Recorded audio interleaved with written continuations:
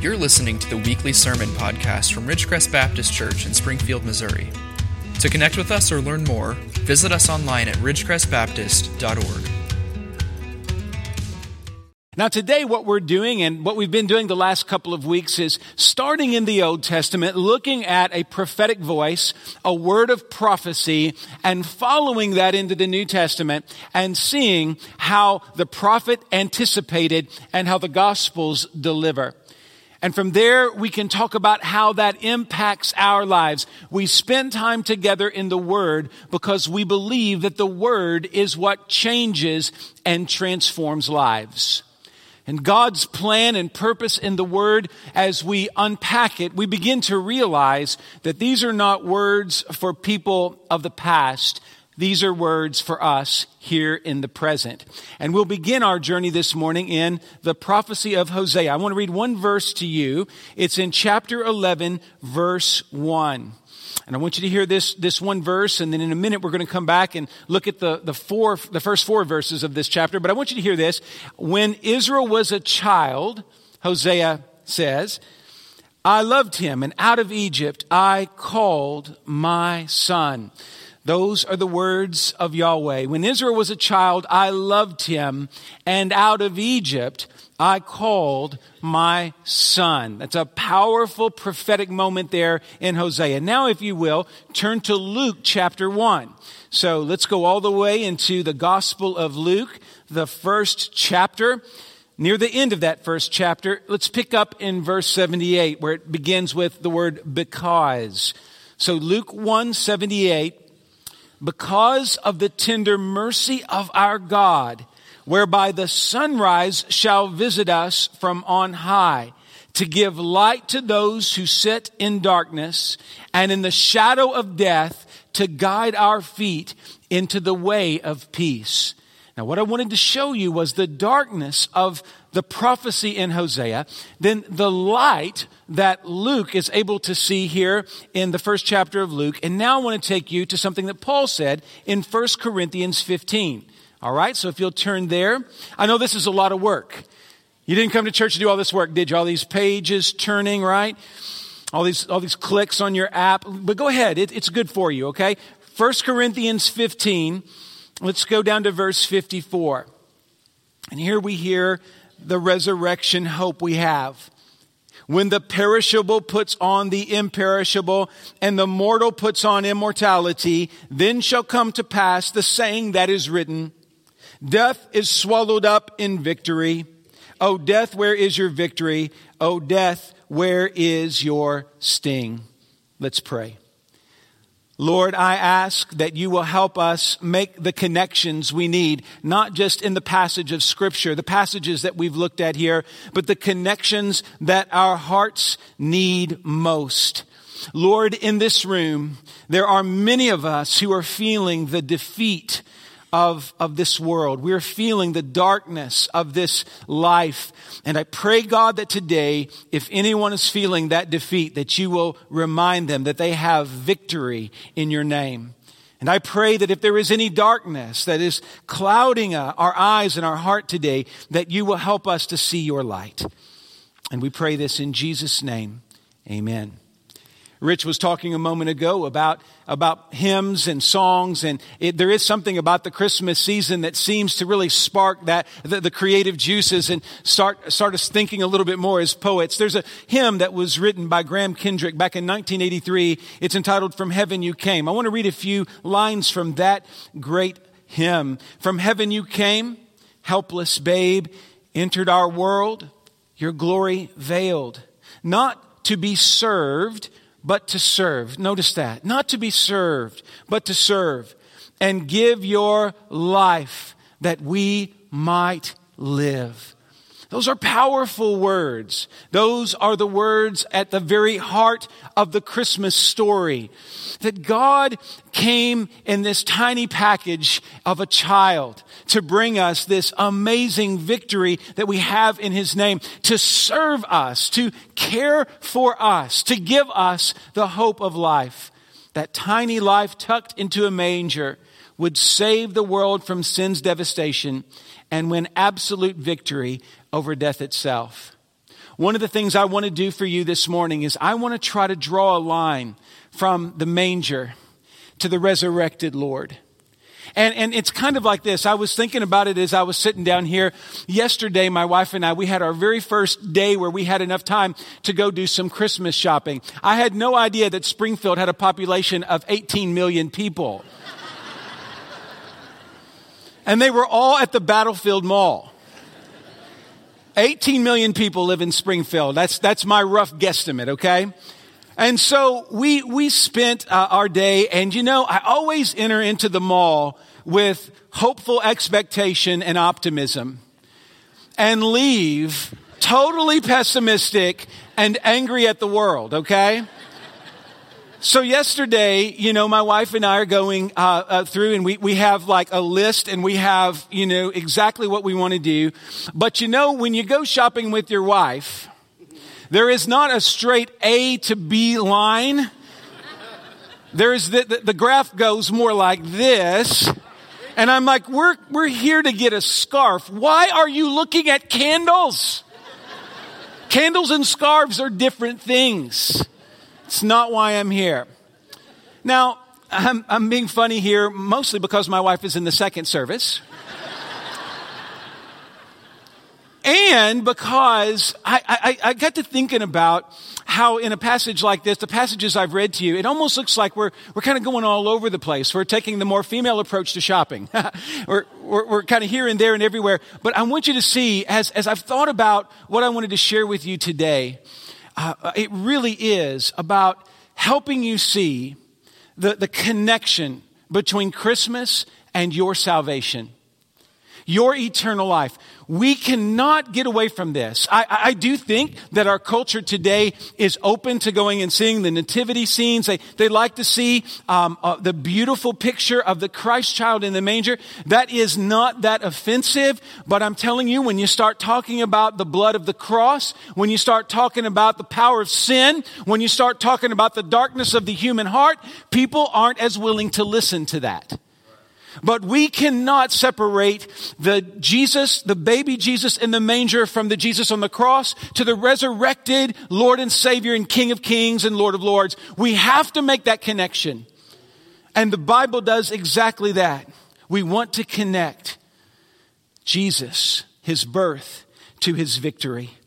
And so today, as we look in this prophecy of Hosea and beyond, we're reminded that all of the prophets, almost every single one, caught a glimpse of the Christ. They all were allowed to see the coming of Jesus from a different angle. And Hosea, we just read, he realized that the Messiah would have to go down into Egypt. We'll talk about the significance of that here in a moment. But all of these things, here in chapter 1 of Luke, we see that John the Baptist's parents, Zechariah and Elizabeth, they saw also something about Jesus, but what they saw was not darkness, but light.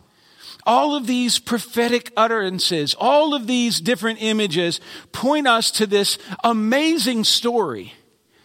And in my mind this Christmas season, I think the line I keep hearing in my mind are Mary's words. How will this be? How can this be? God, how is it that you would love us this much, that you would give us such an amazing gift? Such humble beginnings that we see there in the nativity scene, yes, but what an amazing hope. And I want us to see that every work of God in your life, we need to believe this, that every work of God is truly a miracle.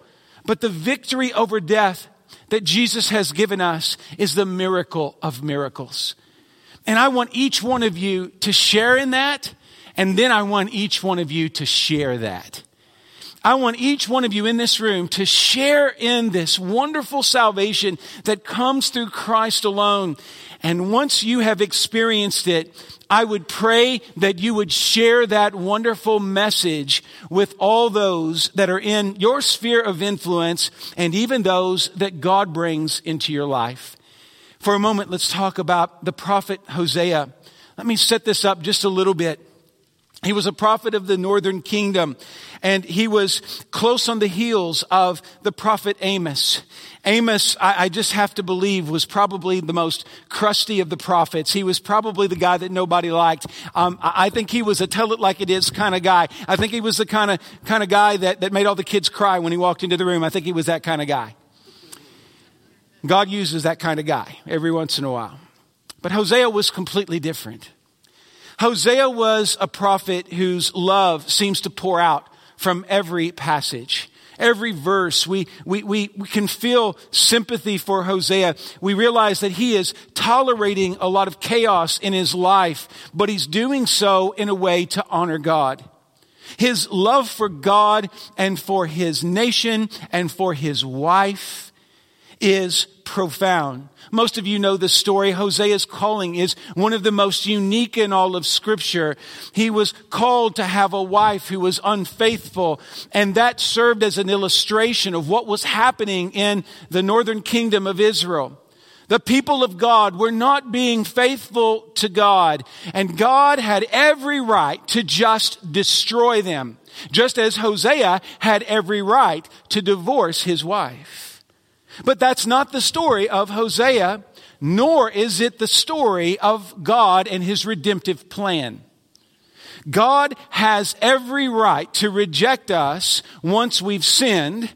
And I'm here to tell you, as a human being, it didn't take long for you to go down that path. Our hearts are bent toward sin, and God has every right to reject us. But instead of reject us, he has allowed us to receive the coming of the Christ. Hosea helps us to grab a hold of that great big truth. What's interesting to me is that Hosea's time is very similar to ours. At this particular moment, and it was a very short moment, but at this particular moment in history, it looks like that God's people are in ascendancy. That the nation that is Israel and the nation that is Judah, it looks like they are prospering. It looks like they are going to be successful. On the outside, it looks really good. But on the inside, it is broken and decaying. And Hosea, who has to be one of those eternal optimists in the history of the Bible, he is told by God about this decaying inner reality, that the spiritual life of the people is dying. And he is called to stand firm and to speak truth to people who are very comfortable in their ways and very confident in their future. But just when we are comfortable and confident, that is when we are most often set up for failure. And this is why, though I am like you and so happy that America right now is experiencing a time of prosperity, that it seems like God's blessings are poured out upon us, friends, don't just look at what's on the outside of the equation. We need to be asking the harder questions concerning the heart of our culture. And what we see and what we have to acknowledge, if we're honest, is that our culture, just like the culture in Hosea's day, it looks good on the outside, but there seems to be a lot of decay inside. And friends, what we need to realize is that shouldn't cause us to throw up our hands and give up. We shouldn't just say, well, that's the way it's going to go and there's nothing we can do to change it. But I think like Hosea, we need to bear the burdens of the culture. We need to dig in deeper in sharing the gospel and discipling people. Don't be discouraged by the darkness. Be the light in the darkness. That's what Hosea does. We cannot talk about having a hard life or a difficult ministry when we start reading about Hosea. And we see that God used his wife's infidelity in this case to strengthen him, to show him love, to remind him that mercy is what every human being needs. And I've said this many times on Sunday nights and Wednesday nights in my preaching, but church, we need to be the church that is reaching out to hurting people. We need to be the church that stands firm on truth, but we need to be the church that is always communicating that sinners of every stripe, of every kind, no matter what your hurt and pain is, come here and hear the gospel. We need to be tolerant of those who are sinners, not tolerant of the sins, but tolerant of the human beings that Christ came to die for. And here at Christmas time, yes, it's easy to have a nice Christmas sermon about Jesus in the manger, yes. But even that last song we heard reminded us that even at the birth of Christ, it was not a silent night. It wasn't an easy time. We've sanitized the whole story of Jesus. The Bible won't let us do that. The Bible won't let us sanitize something so sacred. It will not allow us to miss the ugliness that Jesus came to save us from. Hosea helps us see that. Hosea 11:1 is the hint that the Holy Family would have to flee and go down to Egypt because of a wicked king. This story is told to us in Matthew 2:13 through 15. We know this to be the reality that Jesus had to be whisked away into Egypt, a place that was really dark, a place that was feared by the Hebrew people. But he had to go down there. He had to do what was necessary because of Herod, because of the ugliness of the time. But Jesus came to defeat death forever. And I want to show you that here today. So let's begin there in Egypt, because that's where Hosea is. If you will, turn back to that passage in Hosea. And I'm going to read to you verses 1 through 4, give you a little more context here. I wanted you to understand where Hosea is coming from. He's coming from a period of prosperity on the outside, but a time of great spiritual decay on the inside. And this is what he writes. When Israel was a child, I loved him, and out of Egypt I called my son. And notice verse 2. The more they were called, the more they went away. They kept sacrificing to the Baals and burning offerings to idols. Yet it was I who taught Ephraim to walk. I took them up by their arms, but they did not know that I healed them. I led them with cords of kindness, with the bands of love, and I became to them as one who eases the yoke of their jaws, and I bent down to them and fed them. Especially in those last two verses, do you hear the Heavenly Father speaking? These are words of compassion. And I believe that Hosea was a man full of love and compassion for his people. What a sad thing, though, for a man who loves his people to watch them choosing death. It's a sad, sad thing to know that Hosea loved people who really didn't appreciate what he did, and more importantly, didn't love God. And yet the prophet was called to continue to preach and to tell people about the coming of the Messiah. Hear this. God used Hosea's heartbreaking ministry to anticipate the Christ. And let me throw this out. I hope it lands on some of your hearts. If you are going through, as a believer, a very difficult time in your life, it is very easy to turn open the pages of Scripture and to realize that usually God speaks the loudest during the most chaotic periods of time. When our hearts are most troubled by the things of the world, that is when our ears can hear the clearest the message from another world, from heaven. We need to understand that pain is not something to complain about. It's a time to open our hearts and our ears to what God is saying to us. Hosea was able to experience more of Christ in and through the pain. And we spend so much time running from our pain that we rarely hear the deeper things of God. Out of Egypt, we see God bringing life out of the land of death. The book of Hosea makes a few things clear. One, the people have broken the covenant. And two, God still loves his people. Yes, the bride has been unfaithful, but the loving husband, the loving father, that's the overriding image here of the whole story, that God's love is stronger still. that God is willing to grab these individuals that are going towards death, and he wants to rescue them. When we look to ancient history, and especially the history of the Hebrew people, anytime the word Egypt pops up, it's a reference to death.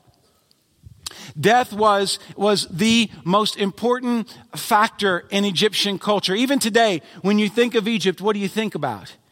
Mummies and pyramids and Book of the Dead. All of that is really dark stuff. I don't know why, but for thousands of years, Egypt was sort of the epicenter of darkness, of the celebration of death. And I think that the proximity of Egypt to Israel and the fact that Jesus and his family had to go down into that, there's all kinds of rich metaphor there. But the larger picture is this: we live in a world where death surrounds us, and we can be gobbled up by that darkness, or we can believe that God has plan and purpose for us in spite of that darkness. I say again, Hosea as a prophet, and this book in particular, is surprisingly tender. Notice there in verse 1, God says, here's my son, I loved him. The love of God for his son, obviously, but for his people, is strong in the book of Hosea, and it is all over the Old and New Testament. Don't listen to people who say that the Old Testament is all about wrath and judgment and difficult topics. You know, if you read the Old Testament carefully, you will see that the message of God's love for you is as strong in the Old Testament as it is in the New Testament. Because I want to tell you, Jesus Christ is the same yesterday, today, and forever. His love has not gone up and down over time. His love has been consistent for all people in all nations and all places, and his love has been consistent in your life. The problem never is the amount of God's love. It is always our willingness to receive that love. And Hosea is a reminder of God's tender love. But notice verse 2. And this is what we need to grab hold of out of this passage this morning. One of the problems is that in spite of all that love, the more God calls to us, it seems like so many of us, the more we chase after our false idols. Verse 2 helps us understand why God's people are in their death throes. It's because they are worshiping false gods. It is because they have turned their hearts to sinful things. They're inclined to sin. It has been said that if there is one word in Hebrew that most adequately expresses the theme of the prophetic books and the prophetic message, it's this. It's the Hebrew word sub, and it means turn or turn about or return. The prophets are continually crying out for the people, God's people and all people, to turn from their sins. The darkness of sin, the darkness of death, it is here in this passage. We realize that it's part of the very fabric of this existence in this world, and yet we need to understand that Jesus was born to defeat that darkness and to deliver us from death. Look at verses 3 and 4. God says, remember, I'm your father. I taught you how to walk. Notice verse 4, it speaks of the cords of kindness. Now, I don't know why this popped into my head, but when my kids were little, we went to the Grand Canyon. And that is a really big hole in the ground, by the way, if you haven't been there. It's a really big hole in the ground. And our kids were little and, active. The senior adults in my first church taught me that instead of calling your kids ornery, you call them active. That's a euphemism. It doesn't change anything. But anyway, so my kids were active. And so we were at the Grand Canyon, and I thought, my kids are going to go run and jump off that thing into that hole. And so we get there and we noticed that a lot of people were thinking the same thing, because back in those days, I don't see them much anymore. I'm assuming somebody shut them down, but they had these leashes for kids that looked like really fancy backpacks. And so the kids would run only so far, and then boom, they couldn't get away any further. Get on Amazon today, Rich, and see if you can still get these. I think you might need them. But anyway, just guessing from the post yesterday. We're praying for you, Em. We're praying for you, sister. Anyway, now listen, I'm thinking if you put a leash on me, I'm not going to be real happy about that. But the truth is that as a parent, when I saw that, the first thing I did was laugh. But the second thing I thought was, that's necessary. That was actually a cord of kindness, keeping that child from maybe getting into graver danger. Now, if you're a parent or grandparent, you know that there are some times where we have to exercise what we call, again, euphemistically, tough love. But notice in this passage that there is the mention of tough love, the cords of kindness, something binding us. No one wants to be held down or bound because our flesh says no. But you know, God knows best, just as often parents know best. Again, verses 3 and 4 are about a God who loves us enough to care for us, to give us limits, to build walls around us, a hedge of protection, whatever language you want to use. And those very things that God has put in our lives, those limiters to keep us safe, that's what the world says. Oh, I don't want any of your religion. I don't want any of your God. I want to do what I want to do. But see, what they want to do is play on the edge of the abyss. And what God wants to do is keep you safe in his arms. That's what this passage is saying.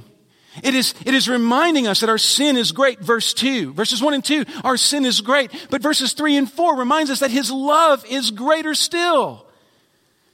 But before you can receive this great love, you need to be aware of the death that sin has given you. Our culture doesn't want to hear that message. They don't want to hear about sin, and the culture doesn't want to hear about the consequences of sin. But the church has to find this balance. Hear me out. We have to find this balance. If we want people to experience the victory in Jesus, we have to be bold enough to confront people in their sins and loving enough to say that Jesus came to save you from those sins. There is a balance here where we tell the truth, but we tell it in love. That we show the sinner that the sin is devastating, but the solution is in Christ. We need to have this balance that Hosea had. That we acknowledge that this is a land of death. That we acknowledge that we are walking through it. But that we also accept and receive the fact that the Heavenly Father has given us his glorious Son. God's tender love can draw you out of Egypt this morning and bring you to the sunlight of grace. Speaking of that, let's talk about the sunrise. Now, turn, if you will, over to Luke chapter 1. Let's look at this again. The tyranny of time. We never have enough time. It's taken me just going to take me a year and some change to go through Ephesians. By the way, I'm in chapter 5, verse 4 or something like that. I don't know. Got 4 verses into chapter 5. I'm moving fast. But let's talk about the sunrise that we have in Christ, the hope from above. I wish I had more time to talk about Zechariah's prophecy in greater detail, but let's look at verses 78 and 79 again, because of the tender mercy of our God. Now notice that theme is just really connected to or carried over from Hosea chapter 11, verses 3 and 4. Because of the tender mercy of our God, whereby the sunrise shall visit us from on high, to give light to those who sit in darkness and in the shadow of death, to guide our feet into the way of peace. The same themes are there that we see in Hosea 11. Those themes of darkness, those themes of sin and the need that we have as human beings. But we see accentuated a little more in Luke's gospel, the sunrise of God.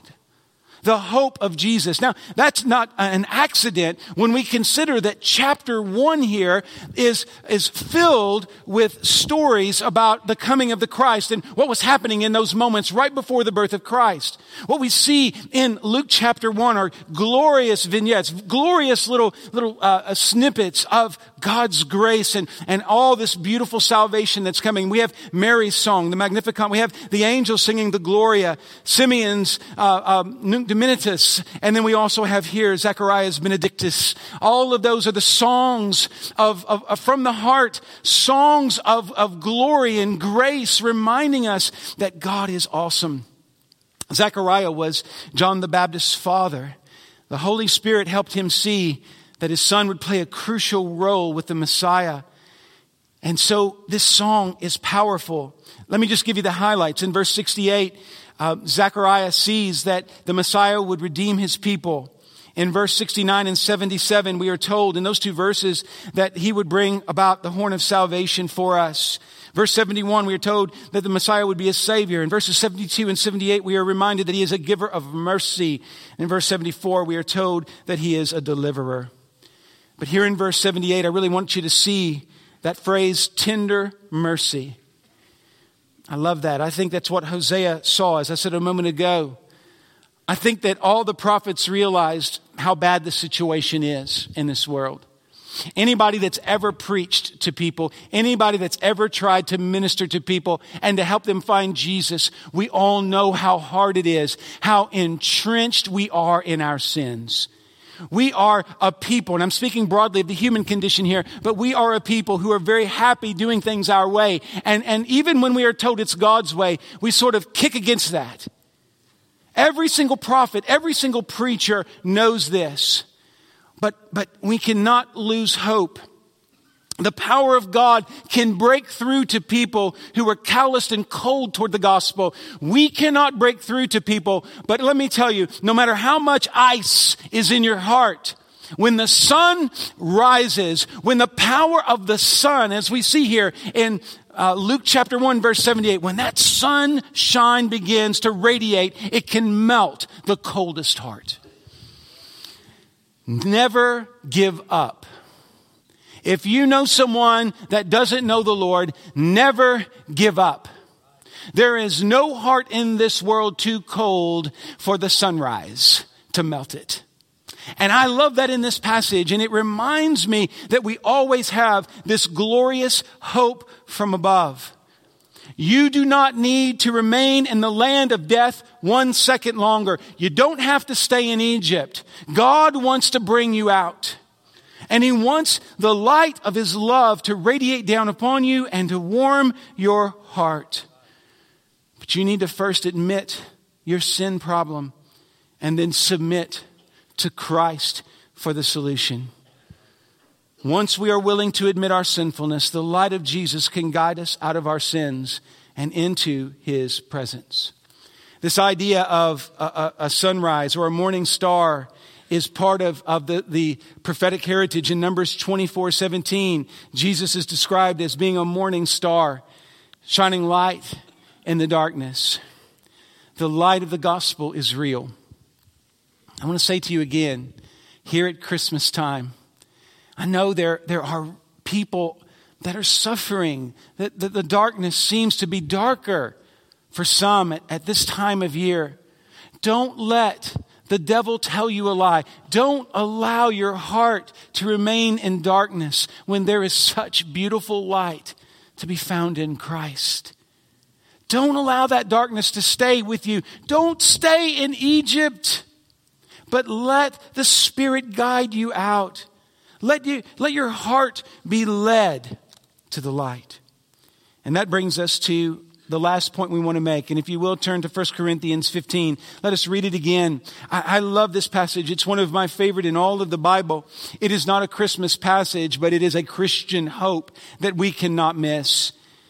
When the perishable puts on the imperishable and the mortal puts on immortality, then shall come to pass the saying that is written, death is swallowed up in victory. O death, where is your victory? O death, where is your sting?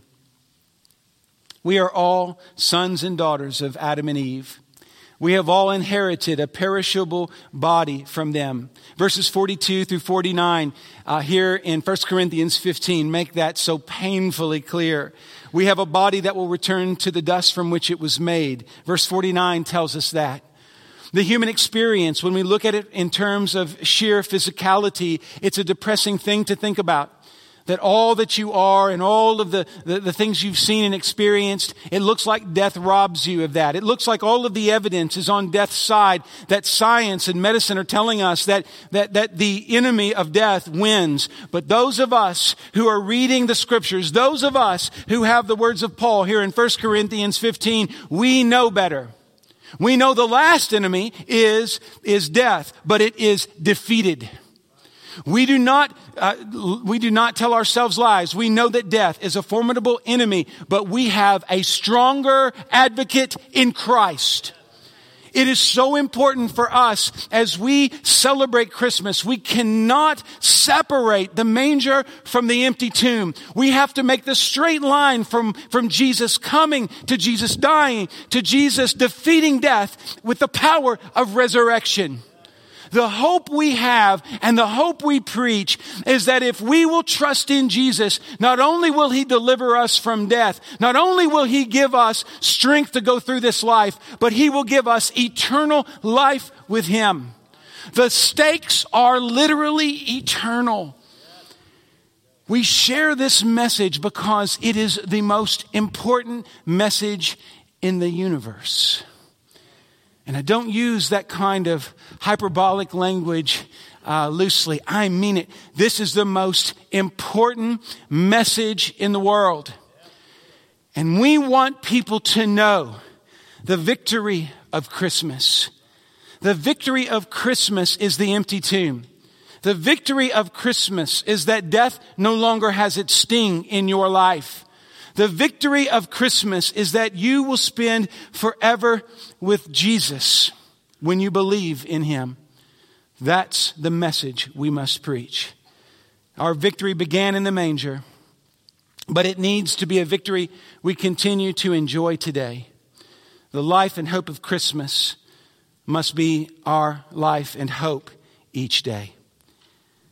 I began our time together by quoting you that song from Graham Kendrick, and it goes again, from heaven you came, helpless babe, entered our world, your glory veiled, not to be served, but to serve, and give your life that we might live. But here's the chorus. This is our God, the servant king. He calls us now to follow Him, to bring our lives as a daily offering of worship to the servant king. Jesus is victorious over death and every enemy we have. But let me challenge you this morning to not just be thankful for what He's done, but to ask Him to continue doing in your life what He's called you to do, that He will work through you, that you can serve the servant king, that you can take these stories and you can go from Hosea all the way here to 1 Corinthians 15, and you can take from all of these passages that we've looked at the courage that you need to live the life that Christ wants you to live. We want to make a straight line from Christmas to the cross, to the resurrection hope. So how can you have victory? Just summarizing what we've said.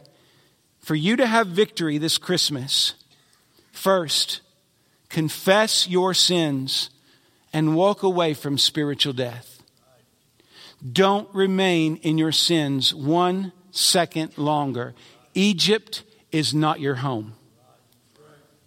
The promised land is your home. Secondly, open your eyes to see the light of Jesus and walk in that light. Zechariah saw the sunrise. He saw the light, and he encourages us to walk in it. And then, believer, the third point is this. We need to live in the power of the resurrection. I keep asking myself what it's going to take for Ridgecrest Baptist Church to be the church she's called to be. And the only answer I have is we have to live in the power of resurrection life. That we do not have just life, but we have eternal life in Him. But it all begins this morning with you. Do you have victory in Jesus? Do you know the light of His love? Do you have the hope of resurrection? Thanks for listening. For additional resources, to learn more about us, or get connected, visit ridgecrestbaptist.org.